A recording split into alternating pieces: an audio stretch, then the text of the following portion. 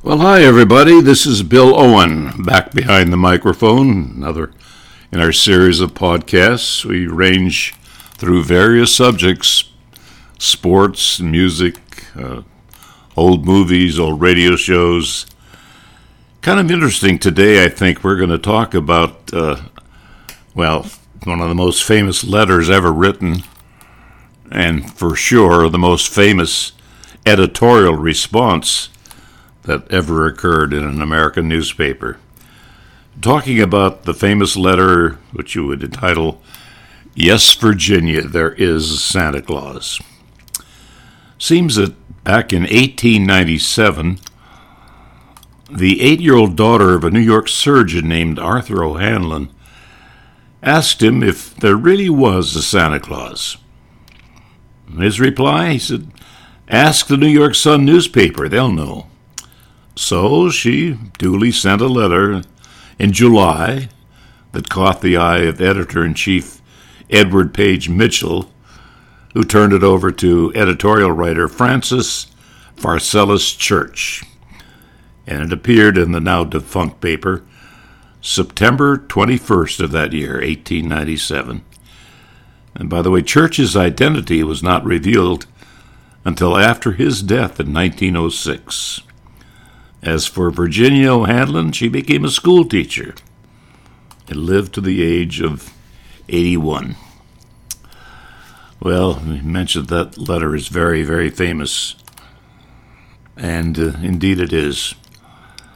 Not so long ago, it was back in 1997 actually, 100 years to the date that she wrote it, that Virginia's great-grandson appeared with the letter on the Antiques Roadshow, where it was valued at $20,000 to $30,000.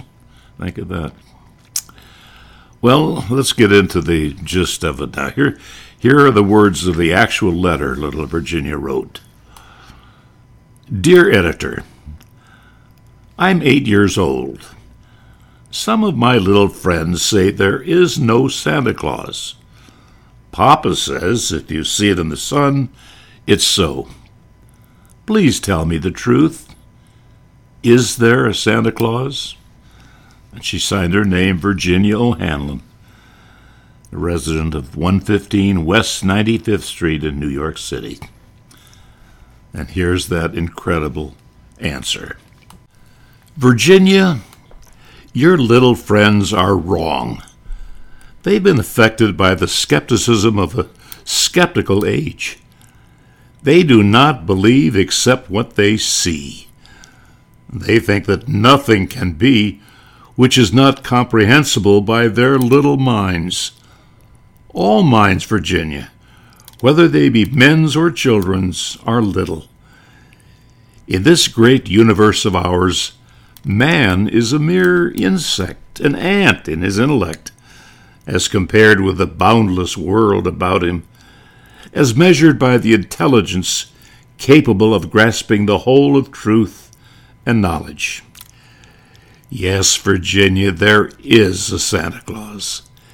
He exists as certainly as love and generosity and devotion exist. And you know that they abound and give to your life its highest beauty and joy. Alas, how dreary would be the world if there were no Santa Claus. It would be as dreary as if there were no Virginias. There would be no childlike faith then, no poetry, no romance to make tolerable this existence. We should have no enjoyment except in sense and sight. The eternal light with which childhood fills the world would be extinguished. Not believe in Santa Claus? You might as well not believe in fairies. You might get your papa to hire men to watch in all the chimneys on Christmas Eve to catch Santa Claus, but even if they did not see Santa Claus coming down, what would that prove? Nobody sees Santa Claus, but that's no sign there is no Santa Claus. The most real things in the world are those that neither children nor men can see. Did you ever see fairies dancing on the lawn? Of course not. But that's no proof that they are not there. Nobody can conceive or imagine all the wonders there are, unseen and unseeable in the world. You may tear apart the baby's rattle and see what makes the noise inside, but there's a veil covering the unseen world which not the strongest man, nor even the united strength of all the strongest men that ever lived, could tear apart. Only faith, fancy, poetry, love, romance can push aside that curtain and view and picture the supernal beauty and glory beyond. Is it all real?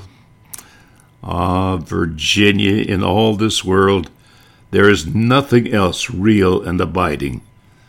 No Santa Claus! Thank God he lives, and he lives forever. 1,000 years from now, Virginia, nay, 10 times 10,000 years from now, he will continue to make glad the heart of childhood. There's that famous editorial. Really needs no further comment, does it? Hope you enjoyed hearing it. This is Bill Owen signing off for now.